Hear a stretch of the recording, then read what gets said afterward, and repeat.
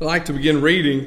Although we're in verses 15 and 16, you'll see this week why we have chosen to look at two verses. But the context of it really begins in the first chapter of Hebrews. But if we would take it back to its most immediate context, we would have to begin with verse 12. And so what we'll do is we'll read verse 12 through 16, and then we'll pray.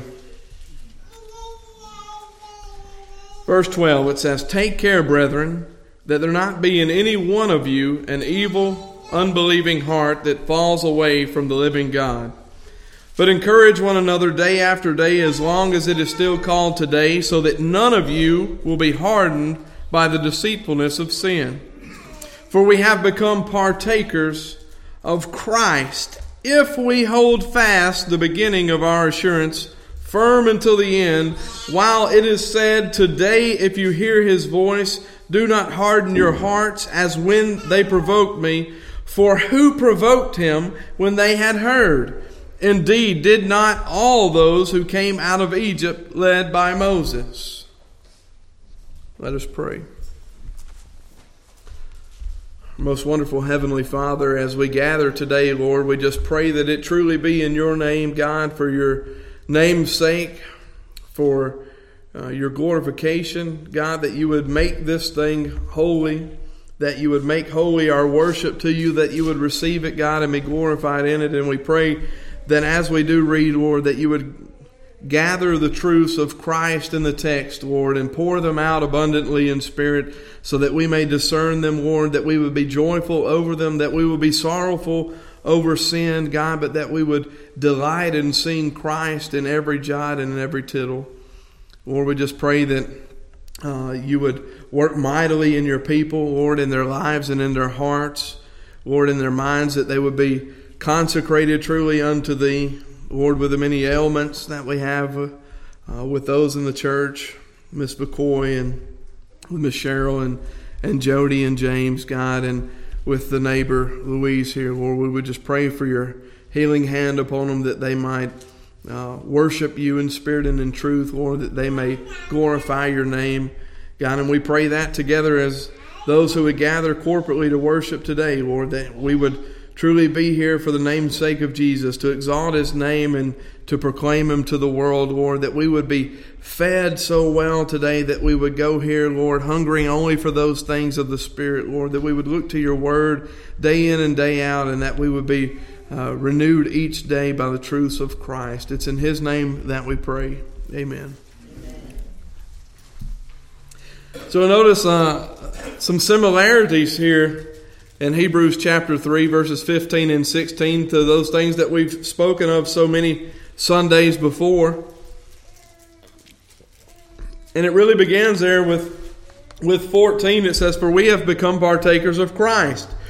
We talked about that. We talked about what it means to be partakers of Christ, and we'll revisit that as well again today. But it says we've become partakers of Christ if we hold fast the beginning of our assurance firm until the end.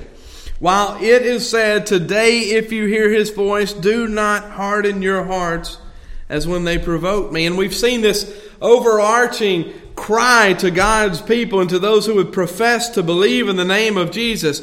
Do not harden your hearts.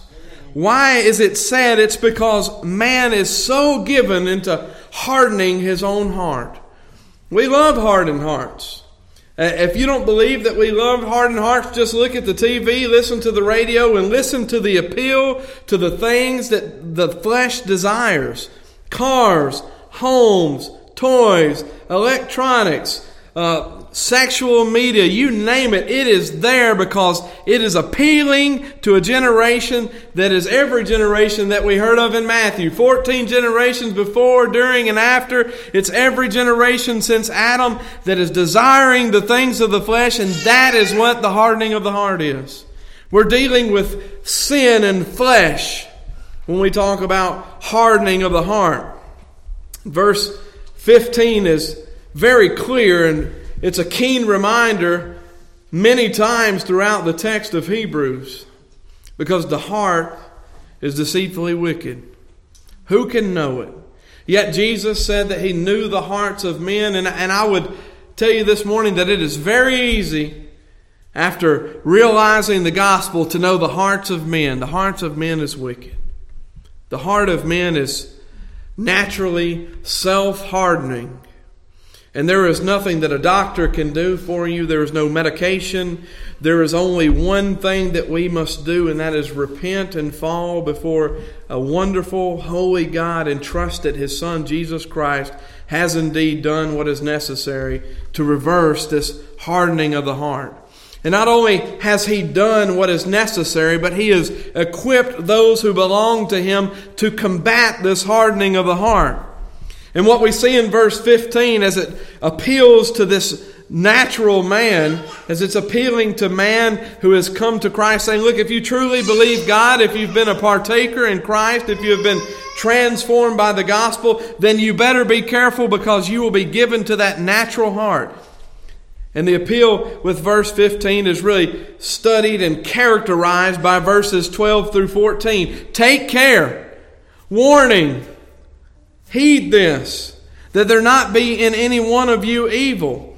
What are we worried about? We're worried about the hardened heart and the voice of reason. The Spirit is speaking here in verse 12. Take care, brethren, those who believe, take care that you have no evil. An unbelieving heart falls away from the living God. There is the danger of a hardened heart. You know, the danger of a hardened heart in sin is not necessarily the punishment of sin. And we think about that. We think, well, it's just terrible because if I do this, I'm going to be punishing. No, the hardest part of a hardened heart is understanding that separates us from being able to believe and to exercise belief in Jesus Christ. You know, hell is just the result of sin. But the worst part about hell is that Christ is not there with love and mercy. That you can neither take joy in the place or in the people that will be there with you. Heaven is altogether the opposite, right?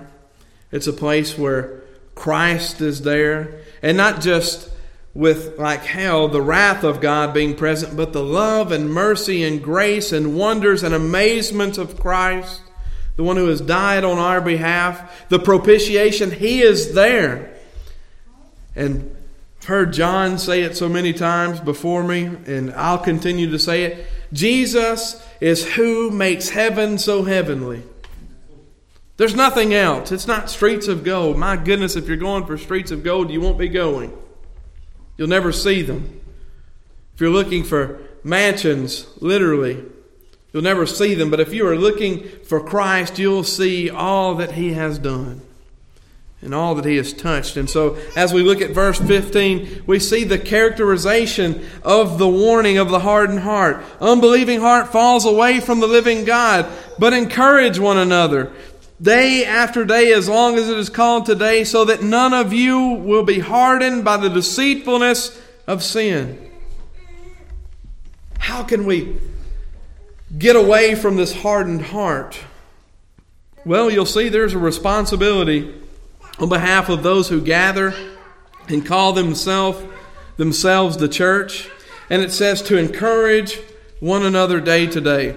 You know, the message from the pulpit may be super convicting some Sundays, and you may leave here thinking, I am a terrible sinner. But you know what that says?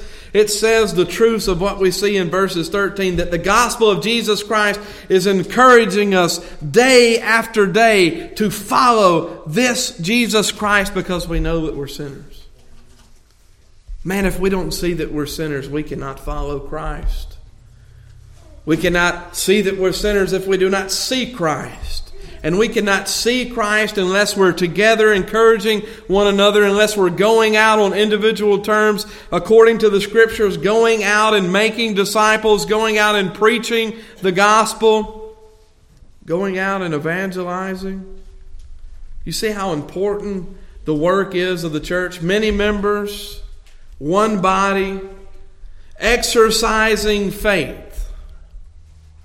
You know, that's the funny thing about a treadmill and workout equipment. There's houses full of them, and they got fat people in them. They got unhealthy people in them. They got people that can't walk. Though all of these tools are no good unless we're exercising them, right? Such as the gifts of the Spirit. I believe Paul has been very clear about that through his text. These things are no good unless we are exercising. It really hits home, both spiritually and physically. I've got a few proverbial unused treadmills myself, both spiritually and physically. But the idea is that unless there is this faith that is exercised, there is truly no faith. There is no salvation. There is no preaching of the Word. There is no hearing of the Word. And there is certainly no doing of the Word. Be careful that you aren't hardened by the deceitfulness of sin. Why? Because we have become. We once were not. There's the telltale sign of humanity. This telltale sign of total depravity. For we have become. And that means if we have become, we once were something else. There is none good, no, not one. Jesus said, as the rich young ruler came to him, "Why do you call me good?" Why would you call me good? And I would submit to you that we can call none good unless we see Christ. Unless we taste Christ. And that's what it's talking about here. Becoming partakers. Holding fast the beginning of our assurance firm until the end. You know what that tells me? That the beginning of faith should look just like the end of faith. And what that is telling the church is that there is no new program that will bring someone in. There is no new gospel that will bring someone in. But that very same gospel that saves better be the same one that we're clinging to every moment, every second. And that means that Jesus Christ is the only way. There is none other.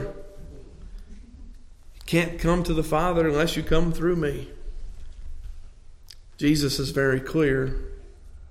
No uncertain terms. He is stating his case and his existence as the monopoly on salvation. And I would say, who needs anyone else? Who needs anyone other than Jesus? And so as we see this characterization of verse 15 by verses 12 through 14, we see that the saints have a privilege and the saints have a reward, and that is the partaking of Christ. Our privilege is that we have partaken of Christ, and our privilege is that we will partake in those things that belong to Christ. The inheritance that is Christ, that's life. And all that His kingdom has to offer. Righteousness. All of these things that cannot be obtained by sinful man unless it be through Christ. Here is the privilege, and He is also the reward. There's nothing else to compare it to. There's no analogy that I can make to the privilege being the reward. What a reward it is to have a Savior who is able to save and who is willing to save a wretch like me, when the text of the hymn says it. And what wonderful news is there to have this reward who is in Christ, and then be able with these dying, cursed, wicked lips and tongue to proclaim His goodness to the church. But not just to the church, but to the unrighteous, to the unsaved, to the unbeliever. Our reward truly is revealed in verses 12 through 15 when we look at this partaking of Christ, and that our reward and our privilege is that now we who had roots that were severed, branches that were withered, no leaves, nothing bearing, now we can bear fruit. What a reward to bear fruit where none could be given. Try as we may, no fruit would be brought forth without Christ. And yet He is saying, here is your reward to bear fruit. And what is that fruit but none other than a privilege?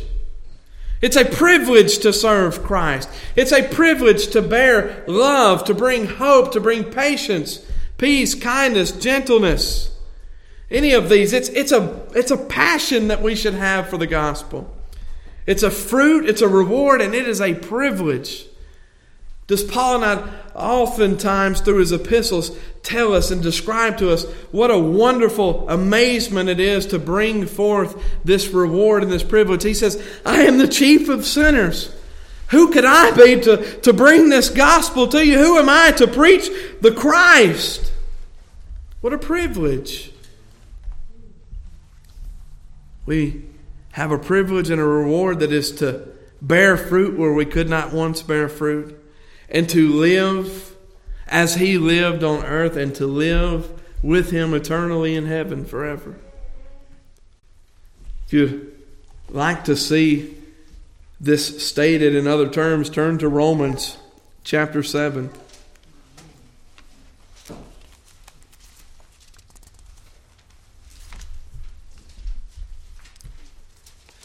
As you turn to Romans chapter 7 and look at verse 4.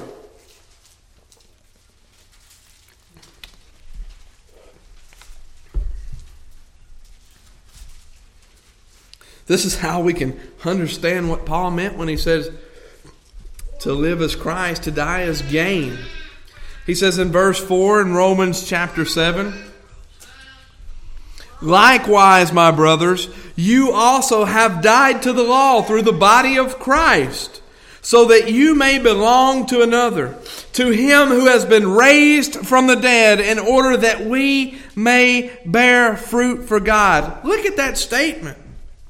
It's talking about this privilege and reward described to us in verses 12 through 15. He says, you have also died to the law through the body of Christ, so that you may. Think about that. There's the reward. So that you may.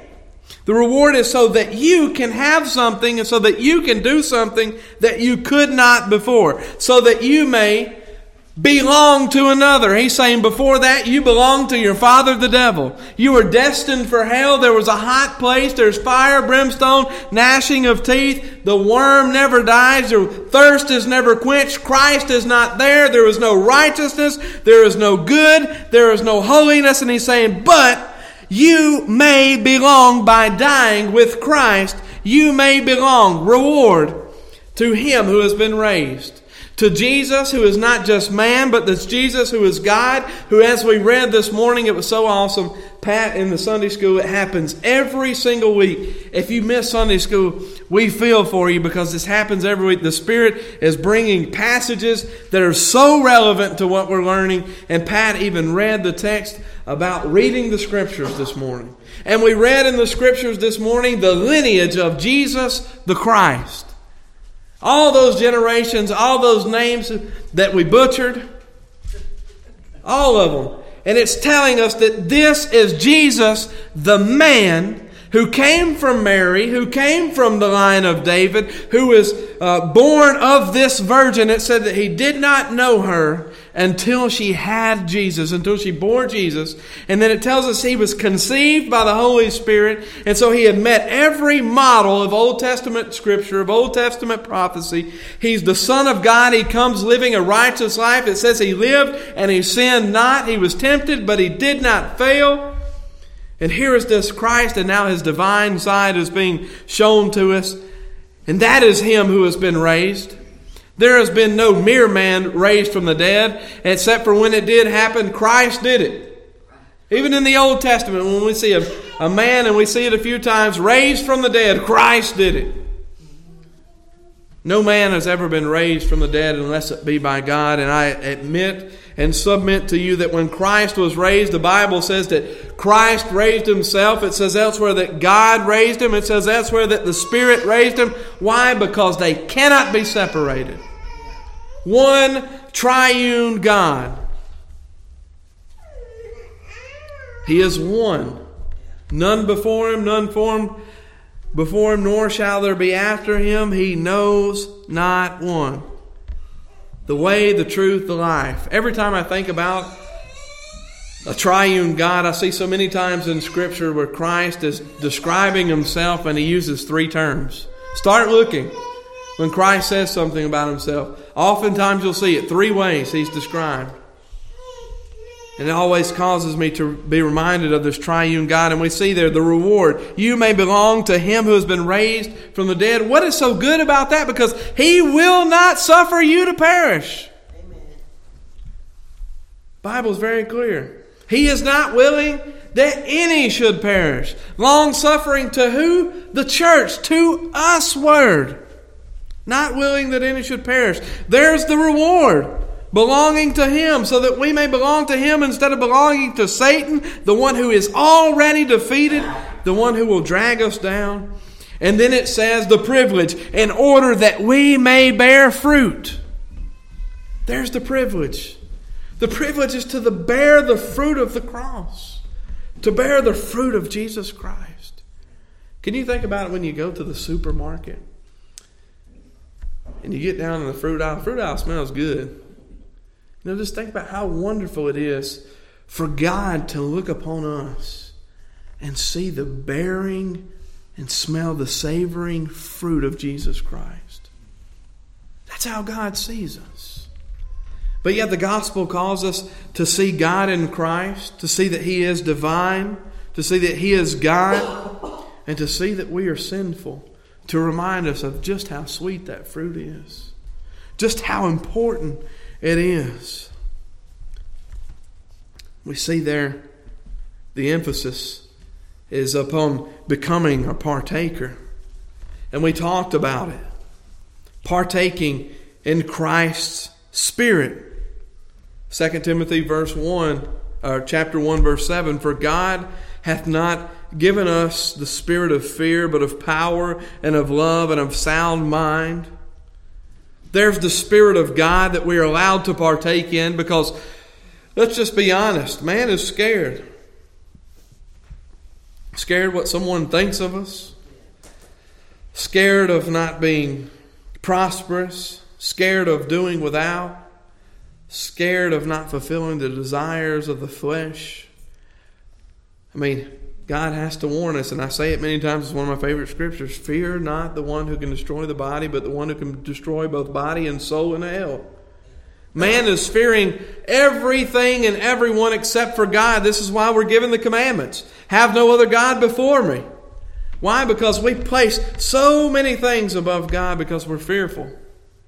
Fearful of doing without. And the reality is that the fear that says, oh, you'll do without unless you sin, unless you go after this, unless you run and chase after these desires. The truth is that we are causing ourselves through the deceitfulness of our own hearts, the hardening of our own hearts, to do without Christ, to do without a Savior.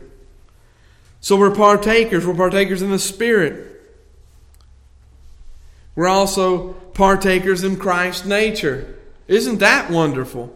That's what the changing and sanctification is all about. Being transformed from the nature of this man who loves sin and corruption, who runs swiftly with his feet to do things that he ought not to do, to iniquity, to death, to murder, hatred. They're all the same. But it says that we now have not this spirit of fear, but a spirit that belongs to Christ. And then we have this nature. Ezekiel chapter 36, verse 26. Think about this. Before Christ has ever taken on the flesh, Ezekiel says this, I will give you a new heart and put a new spirit within you. I will take the heart of stone out of your flesh and give you a heart of flesh. Boy, that doesn't sound like the natural man, does it? That's the nature of Christ.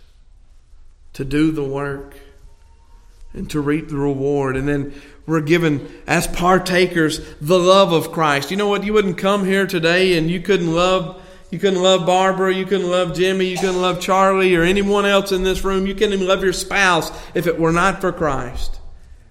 Do you wonder how unbelievers can actually have marriages that work? Because Christ said, this is a picture of my church. And the picture of His church will not be tarnished by man in no way, shape, form, or fashion, by unbelievers or believers. The truth is that the marriage will hold true and that love for one another can somehow exist because it pictures Christ in the church.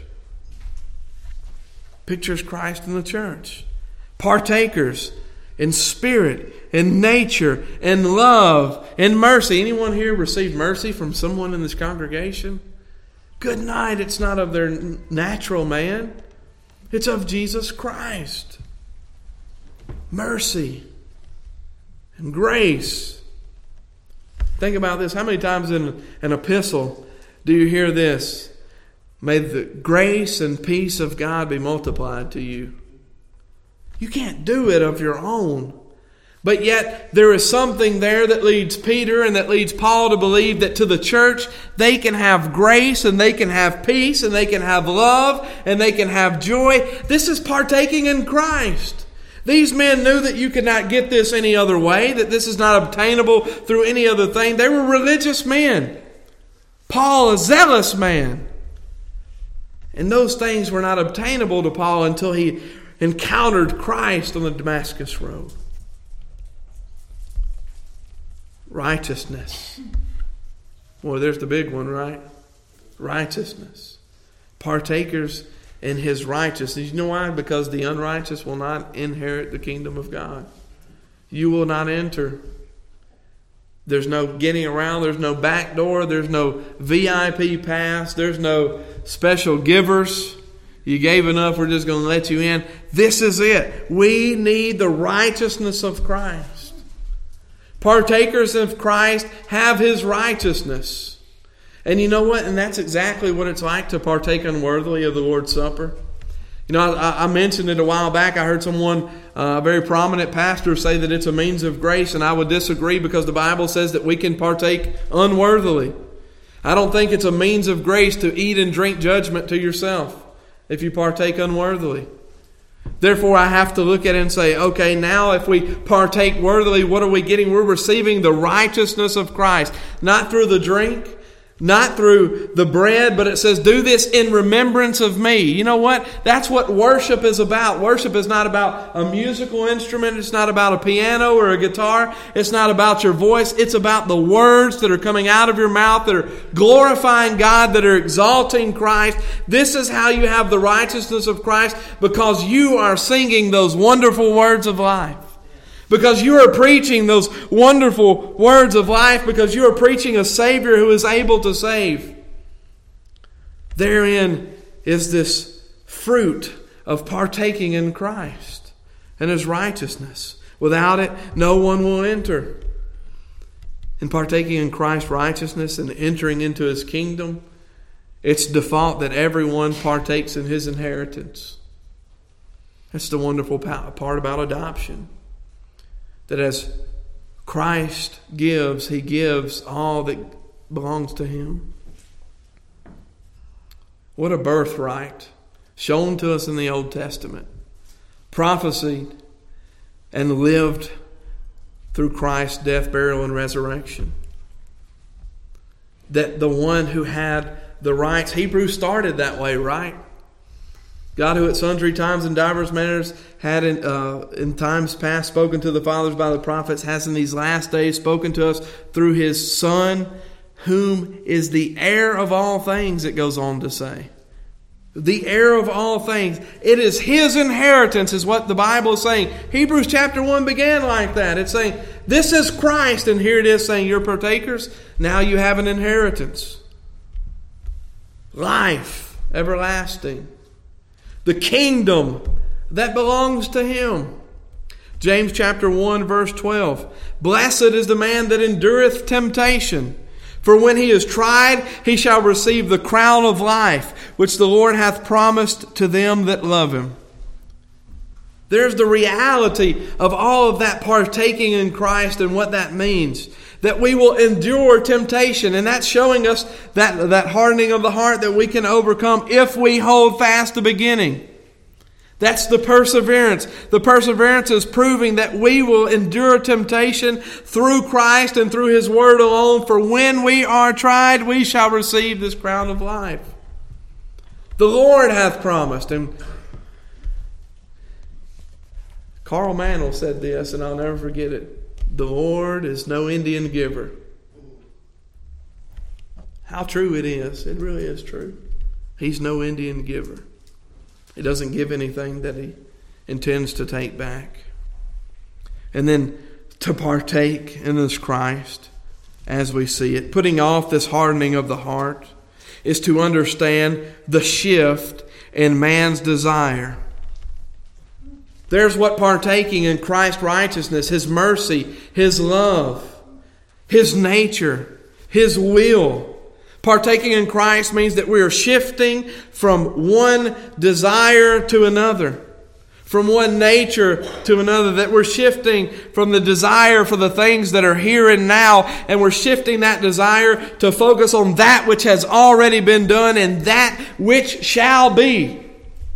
You want to see how that comes out in the text? Colossians chapter 3 describes it this way. Whatever you do, work heartily as for the Lord and not for men. How does that change? Our desires are no longer to serve self.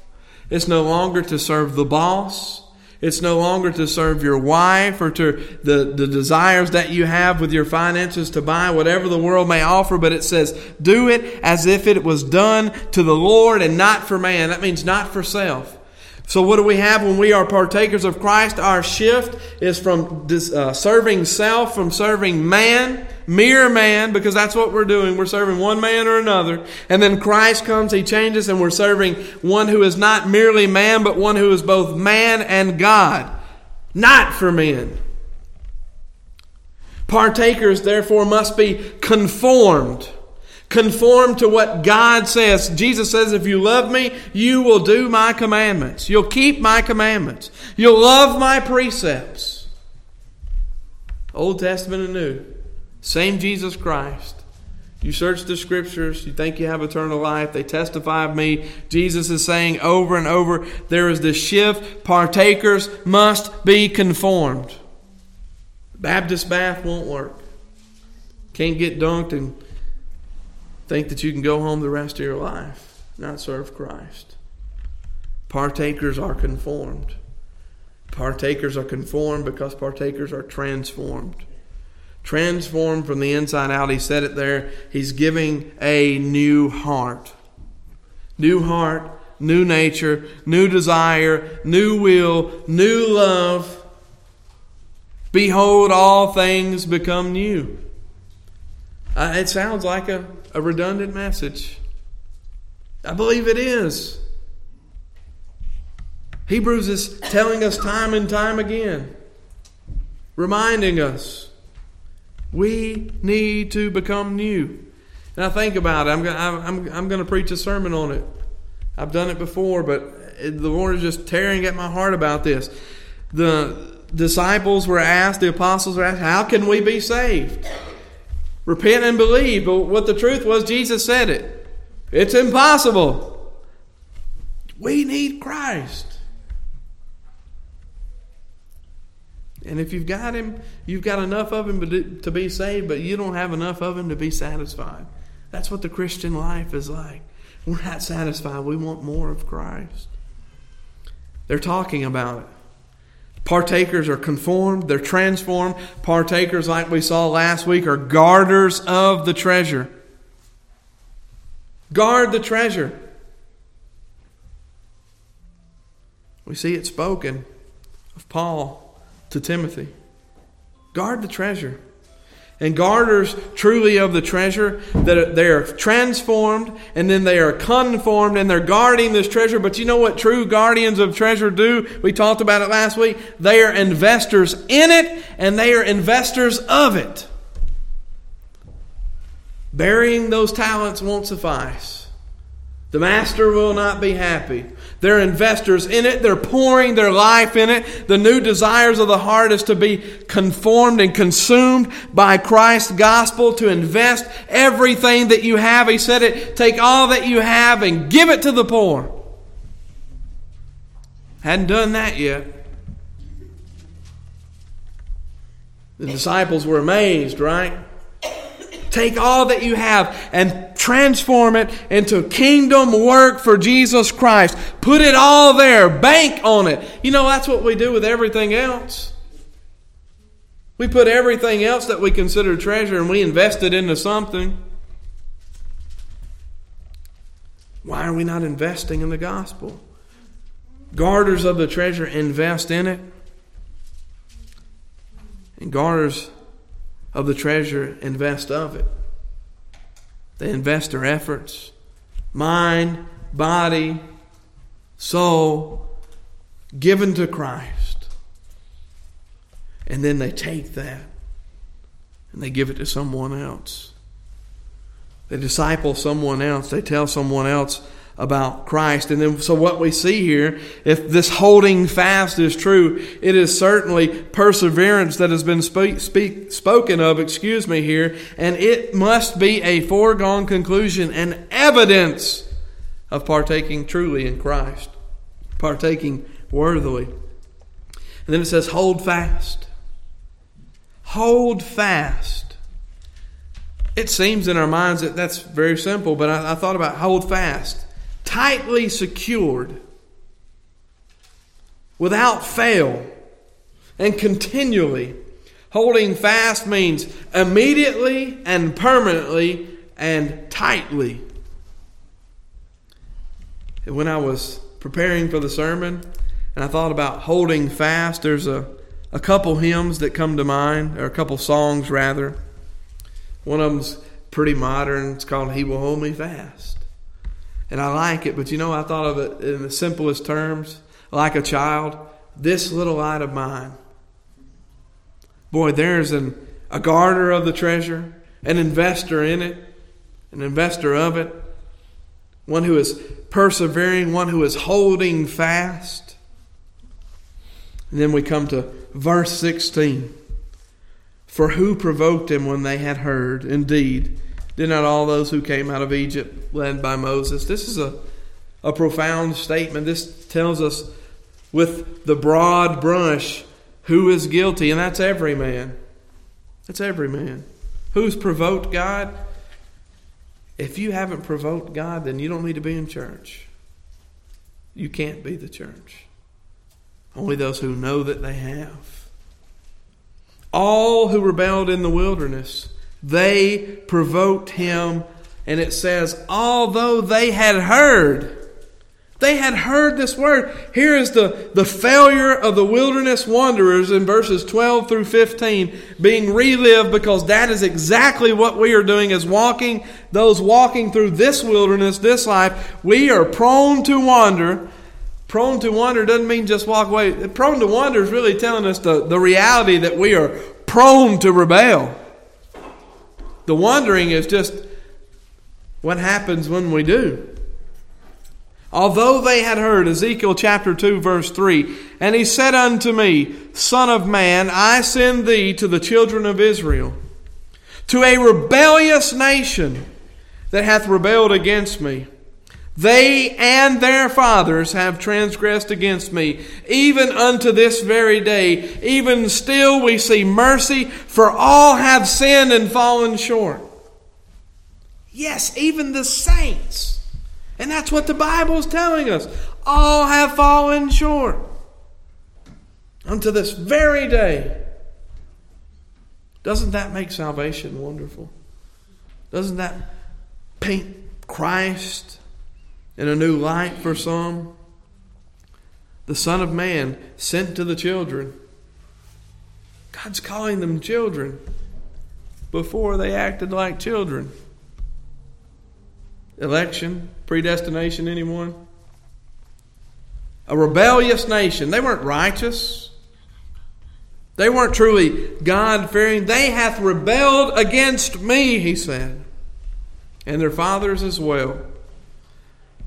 Even unto this very day. Seen it all, heard it all. But the text says, we must hold fast. Who provoked when they heard? Boy, what a condemning statement. We see the mercy of God and the righteousness of Christ, and that we have received grace. Those of us who to this very day sin against God. The wickedness of man is described here in those who provoke God. And it's a disease. And it's communicable. And I'll tell you how you get it. There's only one way to get wickedness, and that's just to be born. If that's the case, I got a sister that's probably exempt. My dad said she was hatched. But to be born, It's a disease that is communicable by birth.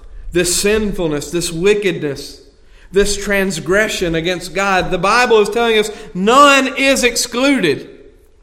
And some will say, what about Joshua? He was a sinner. You don't have to worry about that. He was a sinner. He wandered among the rest of the sinners. What about anyone? You just name them. Abraham, Moses, sinners, transgressors, provokers of God. Anyone born.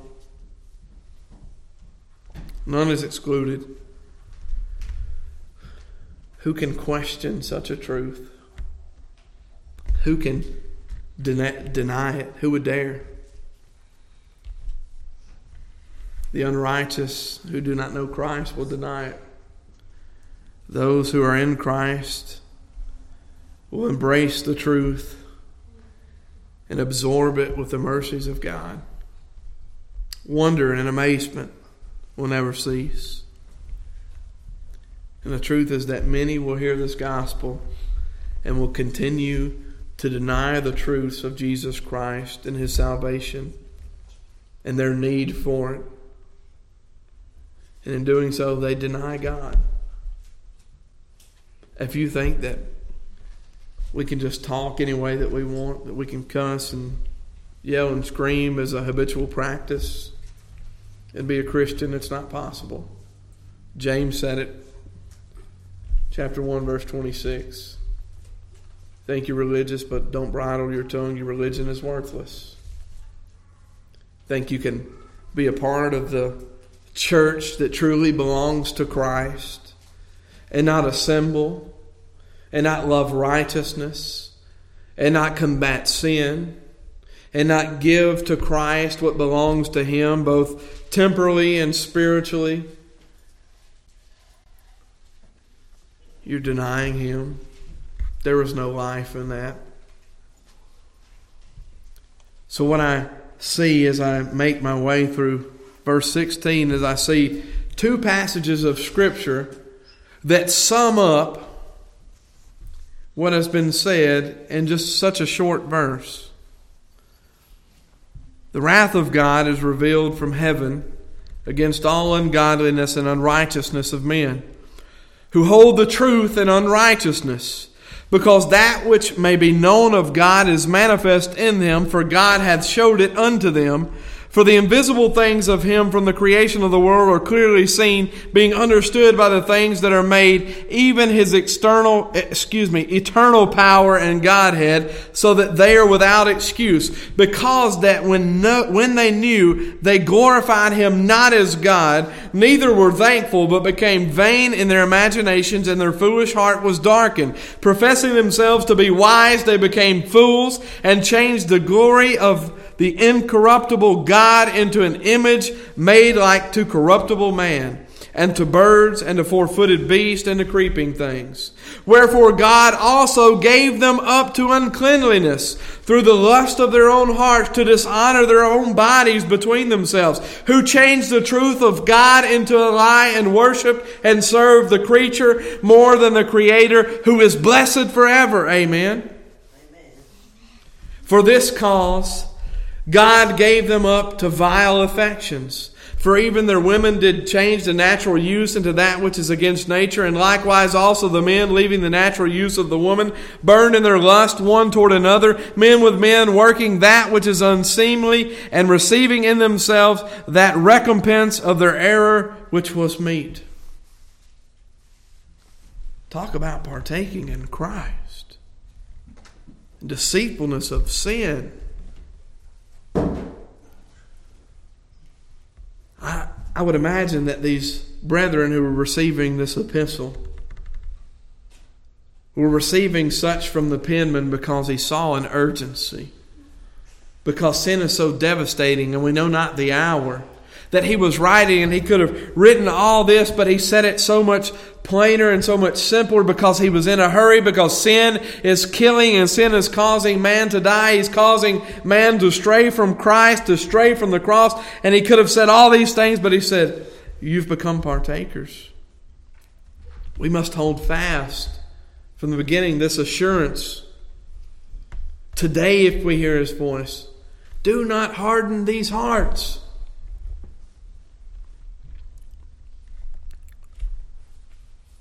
Verse 37, blessed are those servants whom the Lord, when He cometh, shall find watching. Verily I say unto you, that He shall gird Himself and make them to sit down to meat, and will come forth and serve them. And if He shall come in the second watch, or come in the third watch, and find them so, blessed are those servants. And this know, that if the good man of the house had known what hour the thief would come, he would have watched and not have suffered his house to be broken to. Be ye therefore ready also, for the Son of Man cometh at an hour when you think not. Then Peter said unto Him, Lord, speakest thou this parable unto us, or even to all? And the Lord said, Who then is the faithful and wise steward, whom his Lord shall make ruler over his household, to give them their portion of meat in due season? Blessed is that servant, whom his Lord, when he cometh, shall find so doing. Of a truth I say unto you, that he will make him ruler over all that he hath. But if that servant say in his heart, My Lord delayeth his coming, and shall begin to beat the men servant and maidens, and to eat and drink, and to be drunken, the Lord of that servant will come in a day when he looketh not for him, at an hour when he is not aware, and will cut him in asunder, and will appoint him his portion with the unbelievers. And that servant which knew the Lord's will, and prepared not himself, neither did according to his will, shall be beaten with many stripes. But he that knew not and did commit things worthy of stripes shall be beaten with few stripes. For unto whomsoever much is given, of him shall be much required. And to whom men have committed much, of him they will ask the more.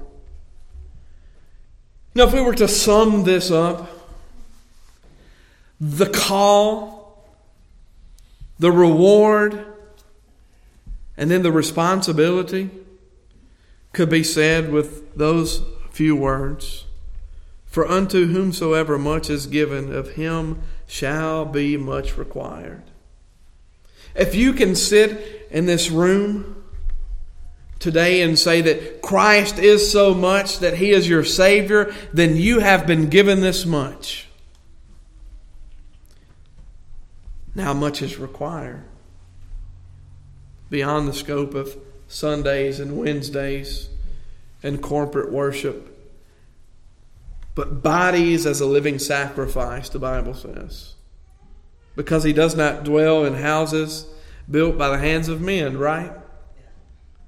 Your bodies, your mind, your heart, your soul, your strength shall be devout to Christ and no one else, because to you much is given.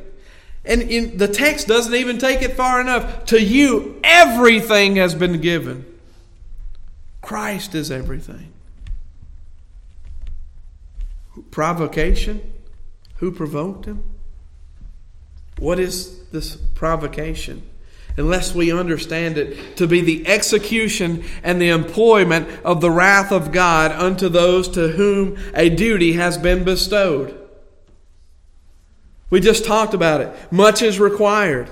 And that yet when much is not given, we are provoking the holy, true, triune God of the Bible to employ His wrath because we are unfaithful servants.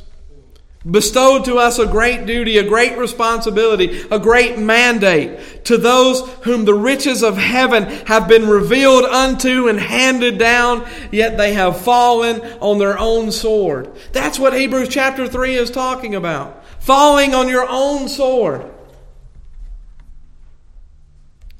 How powerful is the flesh? The sword is issued to us by Christ, right? The Word of God, Ephesians chapter 6, the sword of the Spirit. It's given under inspiration of the Holy Spirit. No man wrote these things, but men were inspired by God to write these things. They wrote things that had not yet happened, yet we see all of these prophecies fulfilled, and yet they take these swords given to them by Christ. This is the light unto all men. by which the receivers of it, instead of wielding the sword, have smothered her flames, have deprived her of the breath of life. And then we can go back to that little light of mine. Instead of fanning the flame, smothered it. That's the falling on the sword. Taking the Word of God and instead of wielding it as we should, defensively and offensively, to corrupt the sin in our own lives, the sin in the world, to bring the Jesus to light. Nobody can see the blade if it's in the scabbard. No one can see the Word of God if it is not preached from the lips of man. The Bible says it. It's the foolishness of preaching that God delights in, that He brings man to salvation, that they would hear the Word, that they would respond to the gospel. The Bible here is saying that many, all have provoked God to employ His wrath, yet the mercy of God in Christ is shown to some. What shall ye do with it?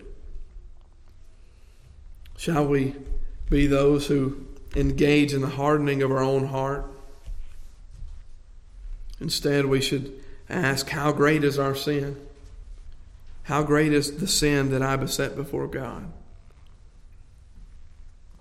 And then the answer could be this second question. How rich is His mercy? How rich is His mercy? Then in conclusion, I will take you to Galatians chapter 6, verse 9.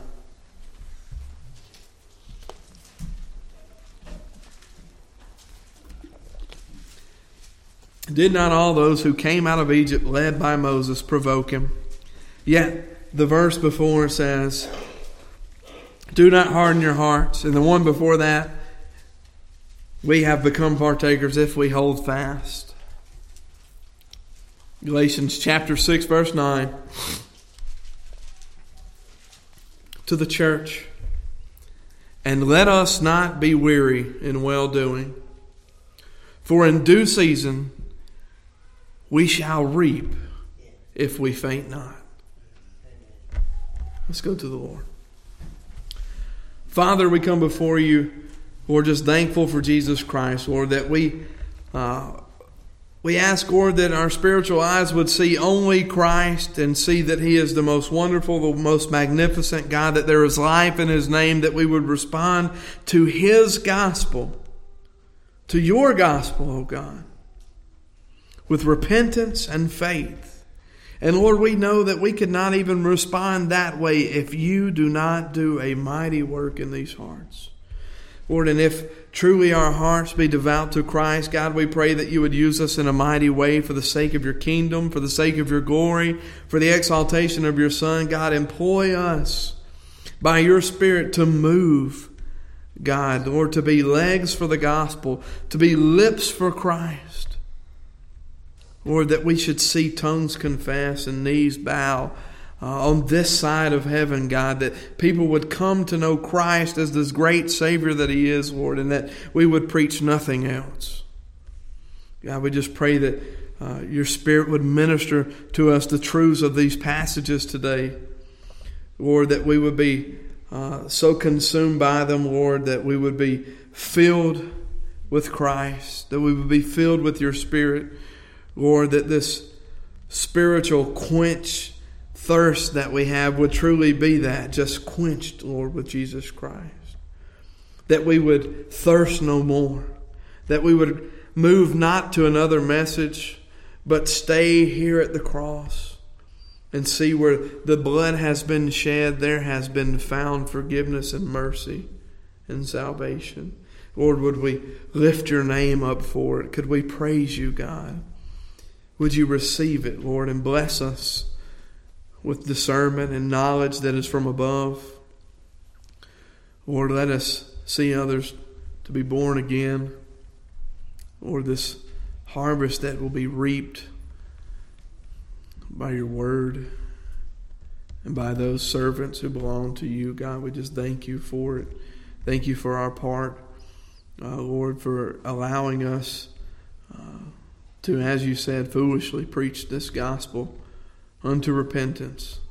And Lord, we just ask that you would forgive us where we fall short, Lord, and provide grace and mercy to us, Lord, and just give us hearts to serve Christ and to love one another as you have commanded, Lord. We also ask that as we move to our evening sermon, Lord, that you would just bless us there, Lord, and with the lunch, that you would bless us with the food that you've provided, Lord, that we would be in amazement that the God who has saved us has also, for even the unregenerate man, provided temporal sustenance. God, there's no food over there that you have not caused to grow. There is no meat that is given, Lord, that you did not create. And Lord, we just pray that you would use it for your kingdom and for your glory. In Jesus' name we pray. Amen.